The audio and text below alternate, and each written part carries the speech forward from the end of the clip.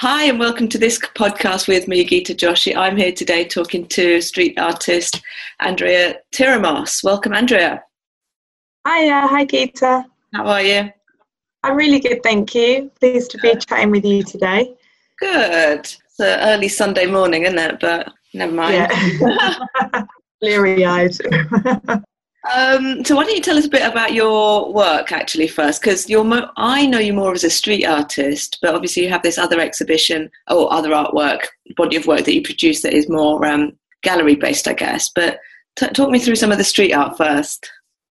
Yeah, so the street art, it's funny to sort of call myself a street artist because I don't really consider myself a street artist. Sorry, my mistake. No, not your mistake at all. It's just my own. It's kind of, I feel like I'm an artist that happens to occasionally paint on the street as opposed to, but it's just in terms of, I suppose the stuff I use to paint on the streets isn't what you would traditionally associate street artists with, perhaps. That happened. I mean, the way that started was, so when I was at uni at St Martin's, we were given the theme of play. So it was, how can we make our whatever we were doing more playful? So I was a painter at the time, and I was thinking, God, how am I going to do this? How am I going to make a painting playful? Like, it's not something you'd associate with paintings as you would maybe with more installation-based work or computer work or what have you. And then I kind of came up with this idea of making my painting camouflaged into its background. At the time, we were doing this we had this amazing space at Trinity Boy Wharf in East London, and I was really fascinated by this really cool kind of warehousey underground area that had this really amazing brickwork that was full of character. So I kind of took it upon myself to blend the painting into its surroundings, and then it kind of turned into this thing of find the painting. So it was kind of really playful. People had to kind of go on a hunt for it. Yeah, it really just grew from that. So I became really fascinated with environments and the walls that surround us. And I kind of see walls almost as wrinkles on a person's face, like, you know, whether it's something someone's carved in or stuck a bit of chewing gum, or a poster had been there, or it'd been weathered by the rain. So I thought it really tells the history of an environment. And then, funny story, so that kind of, I always wanted to take that further. I always wanted to kind of go on the streets of London and expand that project. But I finished uni and kind of life takes over, kind of commissioned works came in and other themes of works developed. But then the reason that ended up happening was I actually had a studio fire where a lot of my work was destroyed, and the studio, it was uninhabitable for a while. Oh. So I then kind of thought, where am I? As well? That was in my studio in North London, which is still where I'm based today. So there was quite a period of time where I couldn't work. So then I thought, okay, you know what? I'll finally do that work that I've been, that's kind of sat on the back burner for a while. So I kind of went onto the streets. I'd put blank canvases up on the walls, camouflage them into their surroundings, and then it's that thing of taking them out of their context. But yeah, it kind of, that's where it grew. It's definitely developed since then. I've been able to paint in some really great spaces, the Oxo Tower with Roy's People Art Fair, Barbican Centre, just on the Hoxton Hotel. But now it's kind of, developed into more environmental pieces as well, where I'm kind of looking into creating pieces to promote cleaner air in London and less pollution. So that kind of started with a telephone box that I did on Southampton Row in Bloomsbury. And that was in association with a social enterprise called Public Space Jam.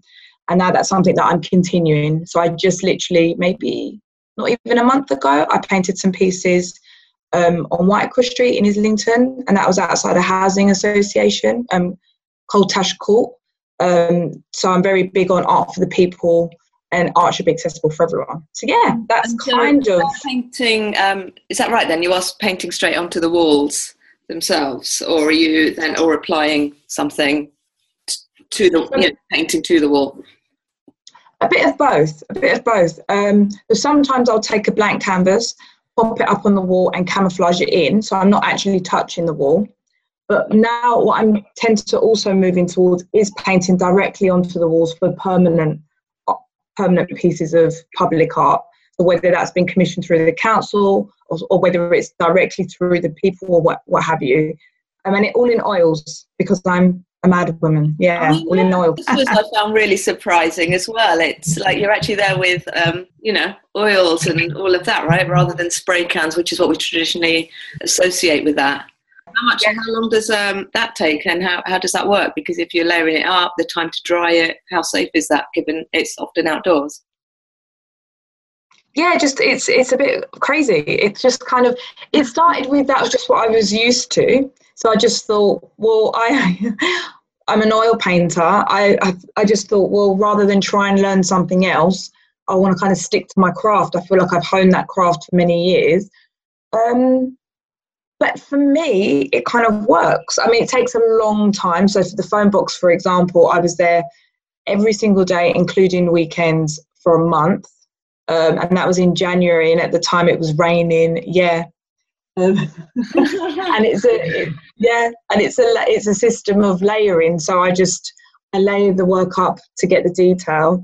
But yeah, what I have found has happened, because it does take so long, is that opportunity for people to witness the progression and the process of the artwork has become really important.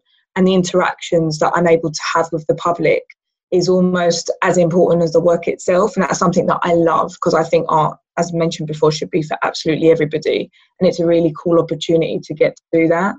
That is so exciting, actually. Yeah, I can totally understand that. You know, people are walking past you on their daily commute or, whatever. That's fantastic, actually, get to see the work progressing, but also kind of like build up that confidence to start speaking to you as well, right?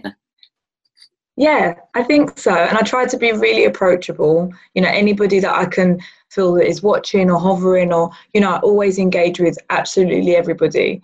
I'm a people person, and I've kind of missed that being on my own in the studio. So whenever I do my public pieces, I love engaging with everybody. Whether it's somebody that's an art enthusiast or whether it's somebody that knows absolutely nothing, and they'll just sort of sometimes say, oh, I don't know anything about art, but I like that. And I said, but that's the best thing. That's like the pure natural response, with no art history background, with no reasons as to why you might love or hate something. And I find that really interesting. What sort of references does your art have in terms of like art history and things then? Oh, I mean, I suppose with the brick pieces, with the camouflage pieces, there's some trompe-l'oeil in there. Mm-hmm. So trying to really get that kind of camouflage blended in effect. I'm really inspired by a lot of the Renaissance artists in how they paint, with the layering, the detail, and that kind of stippling effect. Oh, cool. Yeah, the effect of light and shadow and all of that. So I feel like I paint traditionally, but in the most contemporary context, on the most contemporary kind of subject matter. I mean, I guess this is the thing, isn't it? It's like, what is street art? I mean, is it just the placement of it on the street, or is it actually more of a style and a genre or whatever? Yeah. I guess, right? Because typically you do associate that with, sort of born out of a graffiti tradition. So it's actually quite ephemeral in that respect, right? It gets painted over and cleaned up or whatever, and then somebody else comes along. Whereas obviously a lot of what you're doing, both from process and obviously some of them are commissioned and sanctioned, right? So they're going to stay for longer. But yeah, it's quite a thing. Are you sort of losing the street artist handle these days, or do you still use that when you're applying for commissions?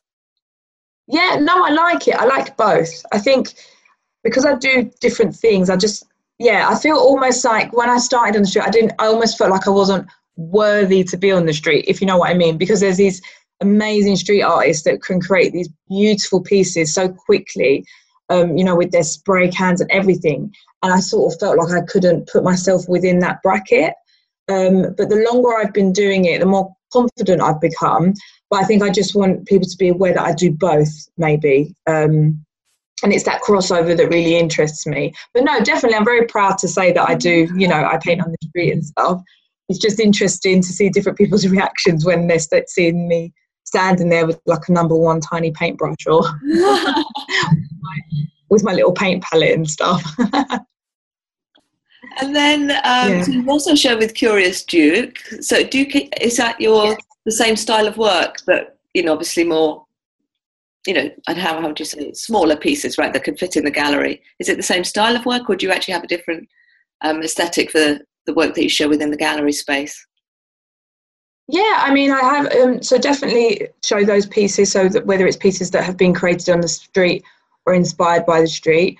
A lot of my stuff is very inspired by kind of modern day living. I kind of almost call them urban landscapes. So it's very, very much the aesthetic is kind of that 24/7 society, modernity. So yeah, they definitely have a selection of work that's within that same kind of body, I suppose. But then where I've got my other theme of work, that's kind of something completely different. And it's that thing of being an artist. Can you do both? And I believe you should, because I think art should be about what speaks to you the most. So I agree, and I think you need to, if you're working on that, then you're always going to be having new ideas, and sometimes you have to follow through on them to see where that takes you.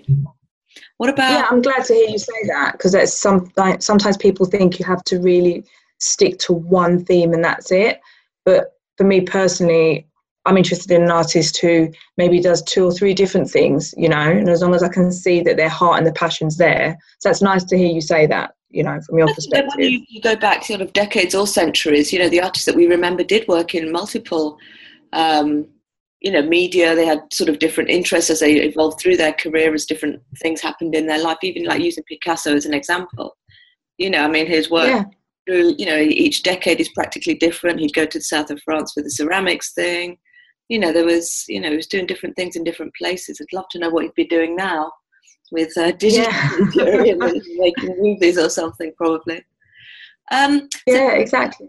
About your other project. Well, actually, no, first talk to me about Roy's People. What are you doing with them? Because that's happening in November of this year, the next fair. What are you doing with them? So, I mean, they're fantastic. I consider them both friends as well as colleagues.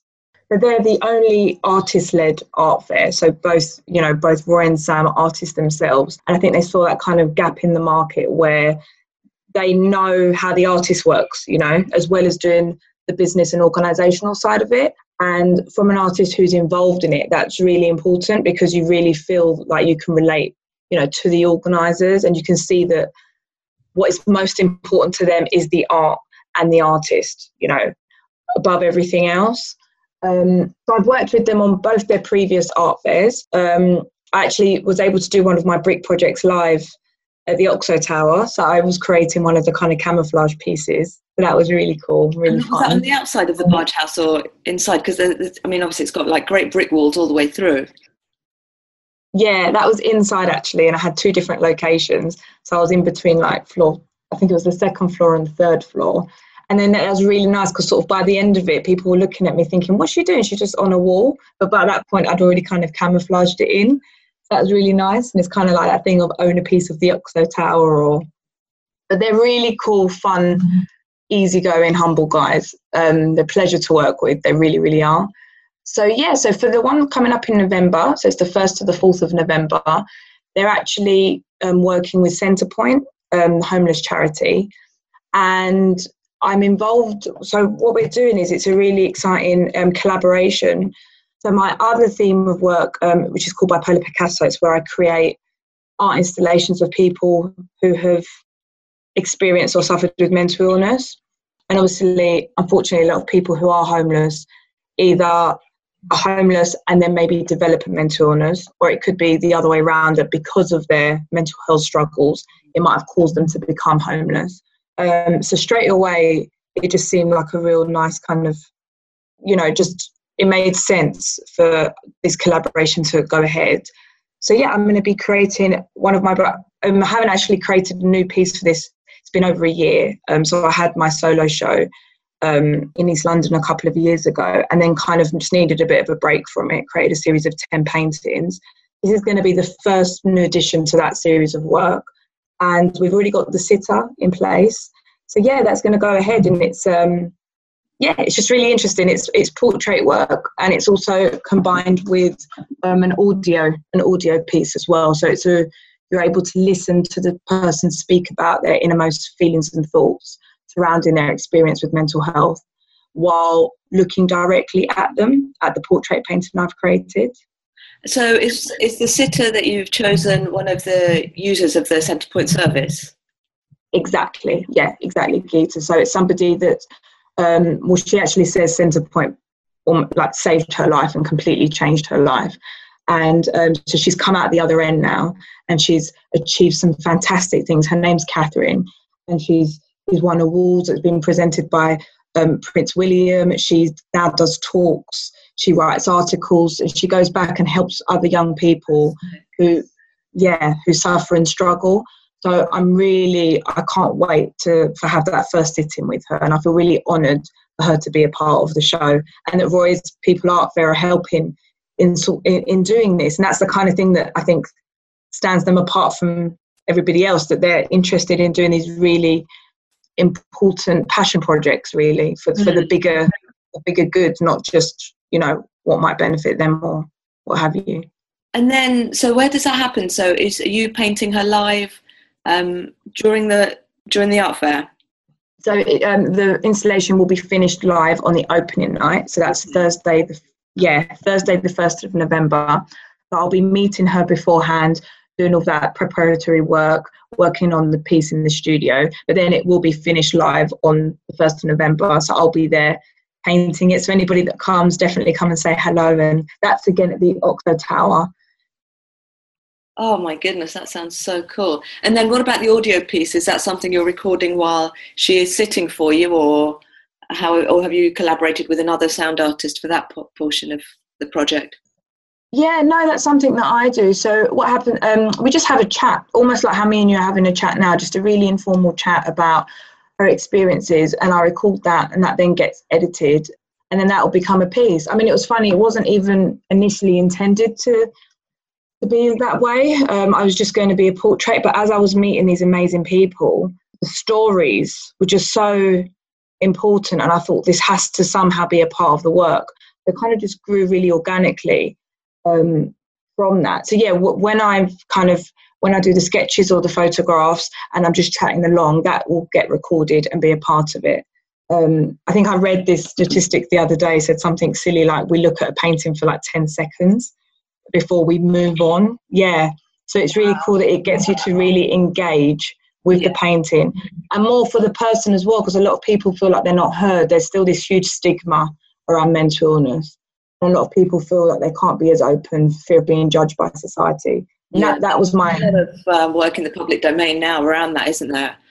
Sort of making it much more acceptable to talk about and things, which was always sort of brushed under the carpet. What about... Yeah. Is there a follow-on after that? I mean, are you going to be doing another exhibition, like what would that be, a variation or evolution of the bipolar Picasso exhibition, or what else? Yeah, I think so. I think it's going to be, I think after I do a few newer pieces, I think I'll then put on another show. So whether that will include some of the previous works or just the new works, I'm not too sure yet. But I would definitely want this to be something that I continue to do. Yeah, it's my passion project. It's what means so much to me. So in whatever way I can, I want this to be something that I continually do alongside perhaps my other art. And there's no pressure to it. It's just something that I really feel like is really important. So, but yeah, there definitely will be something else coming from it. I've already got actor Nicholas Pinnock on board. So what I try to do is have celebrities alongside members of the public. Oh yeah. That was predominantly because I was really frustrated with the way that the media only really cover it when it concerns a celebrity. And I felt like, what about all the other members of public that are suffering with mental health? So I wanted to use their celebrity status to then help you to understand somebody else's struggle. So for every celebrity I painted, this is for the initial project, I matched it by a member of the public. Because it's that thing of like for example, Stephen Fry, we all agree that he's amazing, and eccentric, and we all love him. But if we were to find out our neighbour, perhaps, or our colleague had bipolar disorder, we might be a bit more apprehensive. And it's that weird it's just that weird relationship that we have. Why is it acceptable for somebody and somebody else maybe not so much? So I've wanted to explore that within this. Yeah. Wow, it sounds amazing. Well, I'm definitely going to be down at opening night for the art fair, so I'll definitely see you then if I don't see you before. Oh, brilliant. And so going back to your street art, where can people see your work? Where is it on permanent display? So I actually do a lot of stuff in Southwark. So in Paisley Park in Kennington, there's actually 3 permanent pieces there. There's 2 utility boxes which are on just right outside the park, and there's also a flagpole which I've done in kind of giraffe print to echo the fact that Paisley Park used to be a zoo. Oh my God, did it? Like in Central London? Well, another zoo. Wow. Yeah, it's really interesting. So both the pieces I've done there, one features a meerkat, one features a leopard. They're both part of my brick project. They're both camouflaged into the surroundings, so you wouldn't initially even notice them except for seeing, the animals kind of peering out or seeming to pounce out at you. I've got another mural which is just at the park that surrounds the Imperial War Museum. So that was I renovated a mural that used to be there. And the other one, which I think is kind of one of my proudest moments, is the telephone box that's on Southampton Row in Bloomsbury. That's a permanent art installation to promote cleaner air and more green in London. And it's actually locked. And if you look inside, I've painted the exact constellation of stars that we should be able to see from that point in London if we had cleaner air. Wow. I know. I was in Rome at the start of July, and it was amazing. Like, sitting outside after dark, you really could see the stars, which is just so impossible in London. That is shocking. Yeah, it really is. And so it's a nice opportunity for you to be able to sort of stargaze in central London. And again, it highlights that we should, we should be able to see this. If we had less light pollution and air pollution, this is something we should be able to witness. So it's just bringing that to the forefront of people's minds, I suppose. And again, making it interactive, as I think art should be. We should be able to engage with it. Oh, that's great. What about, as an artist sort of producing work in the public domain, because, I've done some work with Camberwell Arts Festival, and when we're looking for artists, we always do a call out. But how do you find your gigs? Do you apply to call outs, or is it just through networks, or do you spend a lot of time researching, or do you even pitch to, potential venues and councils and things like that? I would say earlier on, I did a lot of open calls. I did a lot of applying and application forms and stuff. And then thankfully, as years have gone on, I feel like I don't have to do that as much at the moment. And I'm approached more on whether it's word of mouth or different galleries I've worked with and stuff. But yeah, it's a combination of both. But I think at the moment, it seems to be people that have maybe seen my work and want to collaborate and work together. And I think it's just that thing of just, you never know what opportunities around the corner. So I try to be really open to everything. And when it works, and just see what happens, really. And is most of your work in London as well? I mean, I know you're based in London, but is pretty much most of what you're doing here as well? Yeah, it is at the moment. It's something I'd like to expand, I think, maybe one day. But yeah, I'm London born and raised. So for me, this is sort of the perfect place to explore and create new pieces in. Oh, brilliant. Or anything else you want to talk about? I think just the thing of, so you can see me creating the piece live on the opening night for Roy's People Art Fair, which again is on the Thursday, the 1st of November. And the tickets are free, and you can get that from royspeopleartfair.com. It's going to be a really exciting event, lots of amazing artists. There's definitely an art fair that you wouldn't want to miss. And where can people find you online? So I've got my Instagram, which is Andrea_Tyrimos, and also my Twitter and my website, which at the moment needs to be updated. So probably the social media handles at the moment, yeah. Brilliant. Thank you, Andrea, so much for being a guest on the podcast, and I can't wait to see you soon. Thank you so much, Geeta. It's been so lovely chatting with you.